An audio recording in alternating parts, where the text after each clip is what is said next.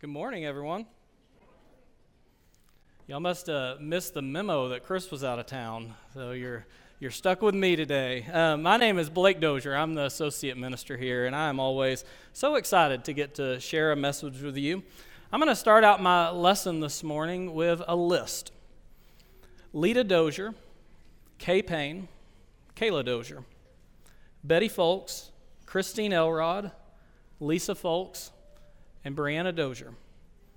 Might be a misuse of the pulpit to speak these names because they're very specific to me. But without these women who embrace the biblical calling of motherhood, I can confidently tell you that I would not stand here before you today. So if the next 25 minutes doesn't go well, you know who to blame. Who's on your list? Take a moment to think of them. Those in your life who hold a large part of the responsibility for where you are today, and each of them probably having held the power to make it turn out very differently. You know, today, on a day when we give special attention to our mothers, we're going to talk about the biblical call of motherhood. Many of you have embraced this calling, and to you we want to speak special honor and thanksgiving. Some of you are struggling, and to you we hope to lift you up and encourage you. And some of you need to redirect. And to you, I pray that you will have a fire lit. A sermon like today's is easily riddled with disclaimers and apologies, so I'm going to do my best to place them all at the beginning. For some, today is painful for a variety of reasons.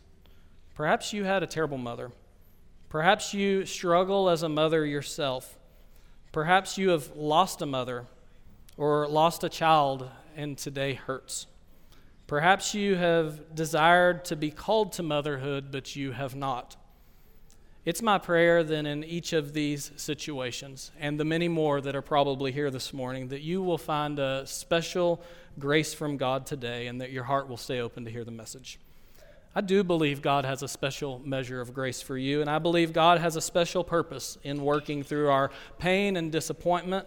I believe that He even works through our brokenness, but today's sermon isn't about this. Today's sermon has application first to those who have already raised children, then for those who are smack dab in the middle of raising children, and finally, secondarily, for all of us. The biblical call to motherhood is a learned behavior that doesn't come naturally. It is countercultural, but it represents a uniquely powerful opportunity to glorify God in this dark world through selfless love and internal purity and a commitment to the biblical model of marriage.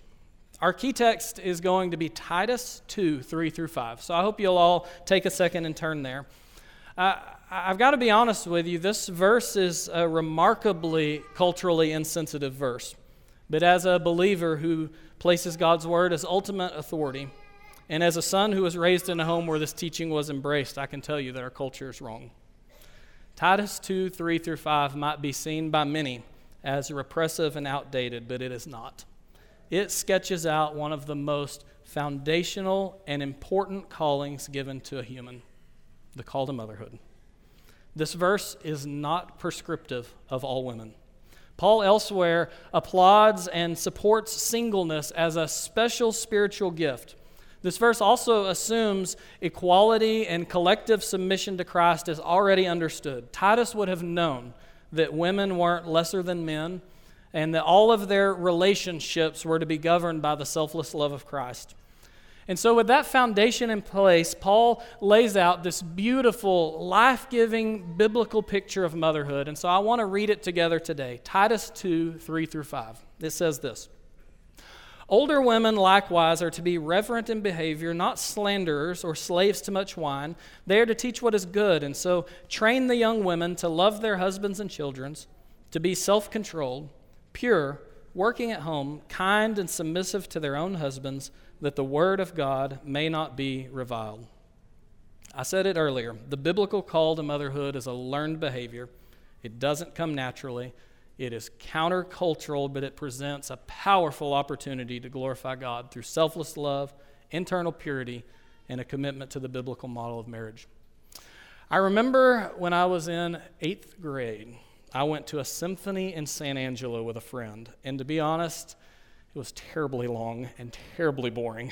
But I remember being blown away by the violin players who were kind of up at the front. And it was absolutely beautiful to watch and beautiful to listen to, and I was mesmerized. And so in those days, eBay had kind of become a thing. I think we could still do eBay, but most people don't. So I got home, and I'd used the dial-up internet to find me my very own violin on eBay. And I had it shipped right to our house. And I remember when it arrived, I was pretty excited. And then I got a little discouraged because I think it took me like an hour to figure out how to put strings on the thing. And I really didn't have very high expectations. I knew that I wasn't going to be good just starting out, but I expected to be able to make a sound. I pulled the bow across the strings, and it didn't do anything. Like, it wasn't even a bad sound. It was no sound, zero sound from the violin. And so I messed with it for maybe an hour or two. I came back to it the next day, and I think I finally made some awful sounds, and then I finally just put it away in the closet up where it was out of sight and out of mind. And I look back on that and think, I had no idea what I was doing. I had no one to train me. I had no self-discipline to learn. The first thing I notice about our passage is this. A mother isn't born naturally inclined to be what she's called to be. Not any more than a pimply 8th grade boy is meant to play the violin. The characteristics spoken of in this passage are taught and trained. The text says they are to teach what is good, and so train the young women. It tells me two things. If your days of active mothering are over, your work isn't finished. Each generation trains the next, and the chain cannot be undone. But it also tells me this. You may not be very good at these things at first. Paul didn't expect the young women to be good wives and mothers because it was in their DNA. In fact, many elements of being a good wife and a mother are not in your DNA. I think sometimes there's certain things we just assume will fall into place. And so when an expecting mother is nervous, we console her. What do we say? We console her with the fact that she has a natural affinity for mothering, and she shouldn't worry, and when the baby shows up, everything's going to fall in place. And on some degree, that's true. We share some similarities with the animals. There are some things that just click and just happen when a baby shows up. But the biblical call to motherhood, I don't think that comes naturally. It needs to be taught. So what is it that you're supposed to learn? The text says biblical love, internal purity, a strong work ethic, and a right relationship with your husband. And what is the result? Well, God is glorified. And so we're going to look at each of these in turn. The first pairing the text presents is loving your husband and children. This would seem a pretty obvious one, but I would argue it's the most radical and most foundational item on the list. And at this one, most of our mothers would definitely stand up and agree with me. They would say, have you seen my children and seen my husband and how hard it is to love them? You thought you loved that man till you married him and realized how much work he was going to be to put up with, right? Or that emotion of love that you felt the first time you held the baby is a little bit hard to draw on at 2 a.m. when you're up for the third time cleaning up a mess. Or you're turning red with embarrassment at your child's brutal honesty with a stranger. Or you're tired of hearing your 7-year-old complain about how good he has it. There's a difference in feeling love and choosing love. Loving your husband and loving your children sets the tone for everything, and the ask here is probably the most radical of all of them. Our model for love is Christ. 1 John 3:16 tells us this. By this we know love, that he laid down his life for us. You know, we could spend an entire sermon series trying to wrap our mind around love, and in fact, we're going to talk about it extensively next week. But for our purposes today, I think this is a pretty good definition. To love is to give my life for yours. Every other aspect of motherhood flows from this, and I would say that it isn't natural. It's natural to feel an emotion of love, but it's not natural to daily give of yourself in this capacity. Mothers, you honor God when you prioritize your husband and children above yourselves. You glorify God when the world sees you give your life for theirs, but it is a really difficult thing to do. You know, it's interesting that both persons are grouped together here. Your children are best loved when you love your husband. Your husband is best loved when you love your children. And to give yourself to one without the other throws the family out of balance. Motherhood doesn't happen in the vacuum of a mother-child relationship. It happens in the broader context of the family. And that's how God is most glorified. So where does this land our mothers who are raising children without a husband? I think you would collectively agree with me that it places you in a less than ideal spot, but it puts you in a place where God's grace can be put to work. I will say this, the directive to love is still in place. As a Christian in general, and specifically as a woman and mother, we never get to be the center of our own existence. Our focus and attention is always outward. So genuine, selfless love is the foundation for all of this. Paul then highlights another pair of highly connected attitudes, self-control and purity. These are the only internally focused attitudes or commands that Paul gives in this passage, and they're sandwiched between externally focused ones.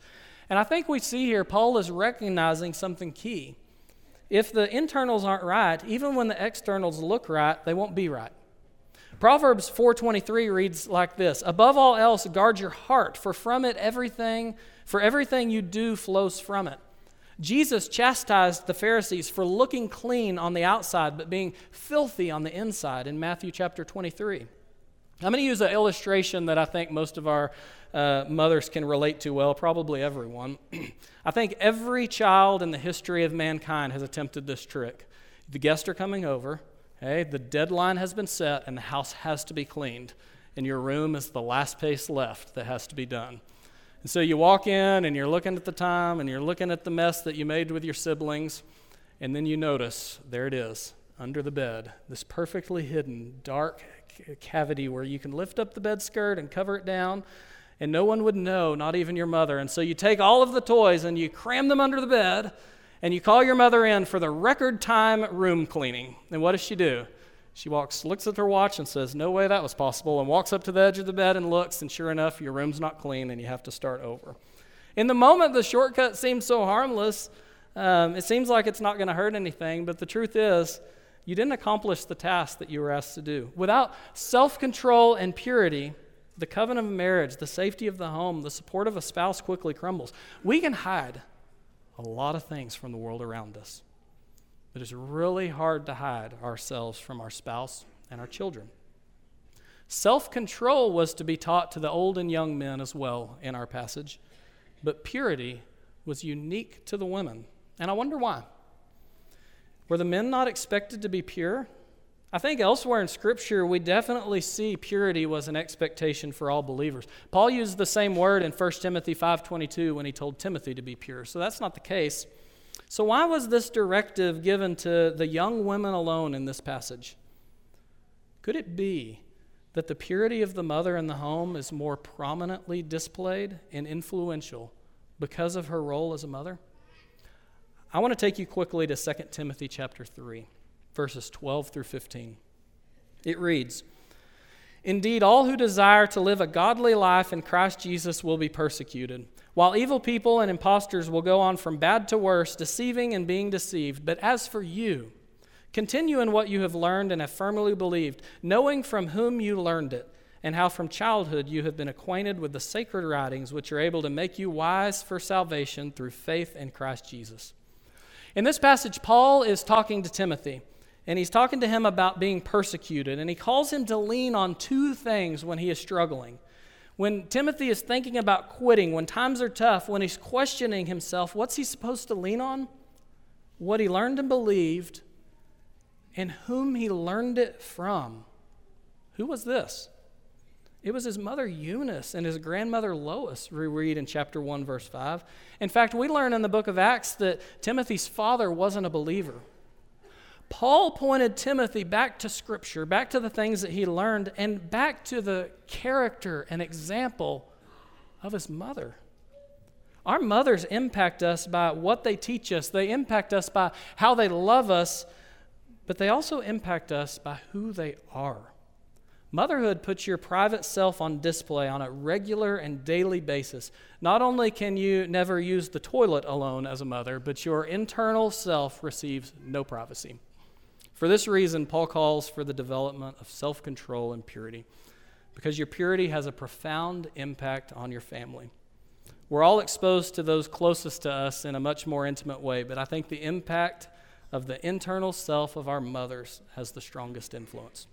Which brings us to the next phrase, working at home. A month or so ago, we were finishing up dinner, and out of the blue, Braxton, who is our 7-year-old son, decides to make a special announcement. He kind of pops up and he says, "I am so glad I get to be a dad and not a mom." Well, I guess I'm glad for that too, but I'm thinking, what's coming next? And so I almost just shut it down, like, nope, whatever you're about to say cannot be good. You keep your mouth shut. And for some reason, I asked the really dangerous question, "Oh, son, so why do you say that?" And he answers, "Moms have to work too hard." Now, I'm not going to lie, my first inclination was to stick up for myself a little bit. I work hard too, but Brianna was quick to step in and defend me, which I appreciated, but she didn't need to. Braxton was right. She has a job that is really hard work, and he's often there with her on the front lines watching what she does. We've decided in our family to take a more traditional approach to parenting where she works at home and I work out of the home. She doesn't stay home with the kids. She works at home with the kids, and she works really, really hard. Working in the home is real work. It's important work. It's not less than, it's not a compromise, and we should never, in the name of gender equality, make any family feel less than because they've chosen that pathway. I believe that is a path that glorifies God. But for many of you, the phrase working at home makes you cringe a little. There's a lot of our women today who are working outside of the home. For some of you, it's a little off-putting, and your first inclination when you read this verse is going to be to explain it away. There's a lot of you who have chosen to pursue a career because you are talented and you are really good at it and you enjoy working. And this verse to you probably feels unfair and a little bit repressive. And there's others of you who read this and you feel kind of overwhelmed with guilt because you would like to be home and you don't feel like you can because there are bills to pay. And maybe you need 2 incomes to make this happen, or maybe you're raising the kids on your own, and this just has to happen. There is no other option. This text is not about women doing the dishes and mopping the floor. Some translations render the phrase busy at home. And I think we get a more complete picture of what Paul was going for when we look at a similar instruction in 1 Timothy chapter 5, verses 13 through 15. In this passage, he is giving instructions about young widows. And in verse 13, he cautions against the church providing for young widows because, and here's what the text says, they learn to be idlers, going about from house to house, and not only idlers, but also gossips and busybodies, saying what they should not. So I would have younger widows marry, bear children, manage their households, and give the adversary no occasion for slander. So the principle Paul is guarding against here is idleness. Women are not designed to be pampered, freeloading busybodies. In fact, I would say the best positive example we have comes from Proverbs 31, where we see a wide range of activities done by a godly woman. Let's read it. Proverbs 31, starting in verse 10. An excellent wife who can find? She is far more precious than jewels. The heart of her husband trusts in her, and he will have no lack of gain. She does him good and not harm all the days of her life. She seeks wool and flax and works with willing hands. She is like the ships of the merchants. She brings her food from afar. She rises while it is yet night and provides food for her household and portions for her maidens. She considers a field and buys it. With the fruit of her hands she plants a vineyard. She dresses herself with strength and makes her arms strong. She perceives that her merchandise is profitable. Her lamp does not go out at night. She puts her hands to the distaff, and her hands hold the spindle. She opens her hand to the poor and reaches out her hands to the needy. She is not afraid of the snow for her household, for all her household are clothed in scarlet. She makes bed coverings for herself. Her clothing is fine linen and purple. Her husband is known in the gates. When he sits among the elders of the land, she makes linen garments and sells them. She delivers sashes to the merchant. Strength and dignity are her clothing, and she laughs at the time to come. She opens her mouth with wisdom, and the teaching of kindness is on her tongue. She looks well to the ways of her household and does not eat the bread of idleness. Her children rise up and call her blessed, her husband also, and he praises her. Many women have done excellently, but you surpass them all. Charm is deceitful, and beauty is vain, but a woman who fears the Lord is to be praised. Give her of the fruit of her hands, and let her works praise her in the gates. I see here the picture of an assertive, active, nurturing mother who works hard, who prioritizes her children and her husband, and is respected by others. There's a special attentiveness given to the household, one that a mother is uniquely equipped to give. A mother nurtures, a mother teaches, and the biblical examples we have of motherhood, I do think puts her in a special role as the chief manager of the household. Mothers, I think you have a special role in the home, I do. And your choice to work outside of the home or not doesn't change this. The special role is most in tune with the influence that we already spoke of. Regardless of your occupation, you're going to have a special relationship with your children and a special influence that you can't escape. Really, I would say the first principle of love speaks more to our careers than anything. The main question we should ask ourselves, all of us, when considering an occupation is this: can I do this and love my children and my spouse the way that I'm called to? Because that must come first. So this brings us to the final directive we're going to consider: submissive to their own husbands. I mentioned earlier that Paul presumed some things that Titus understood. Paul presumed that Titus was very clear on the fact that we are all to first submit to Christ. He isn't telling women to place themselves in a subservient relationship where they can get taken advantage of. He is telling them to set aside themselves and live out marriage as the parable of Christ and his church that we see in Ephesians chapter 5. You see, the church is the bride of Christ, and as the church, we submit to his headship. My passions may pull me in multiple directions, but he is ultimately the point person, and he earned this role when he gave his life for me. Those of you who are Christians should have marriages that mirror this. It's going to be unnatural, especially for our women, but I think it's important. A woman can love her husband, love her children, be self-controlled, pure, busy at home, and kind, but if she dominates the relationship with her husband, she ruins the power of the parable. Not only does she ruin a chance to show the world the relationship Christ has with his church, but she clouds the window through which her children will see this relationship. So this brings us to the question of why. Why love your husband and children like this? Why prioritize purity and work hard at home and be submissive to your husband? Often we do the right things for the wrong reasons. Quite often we pursue these things for the good of our children. And as noble as that might be, our children really aren't the focus of motherhood.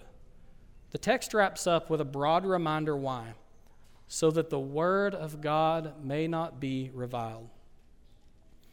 Yes, each of these things is going to have a tremendous impact on your children.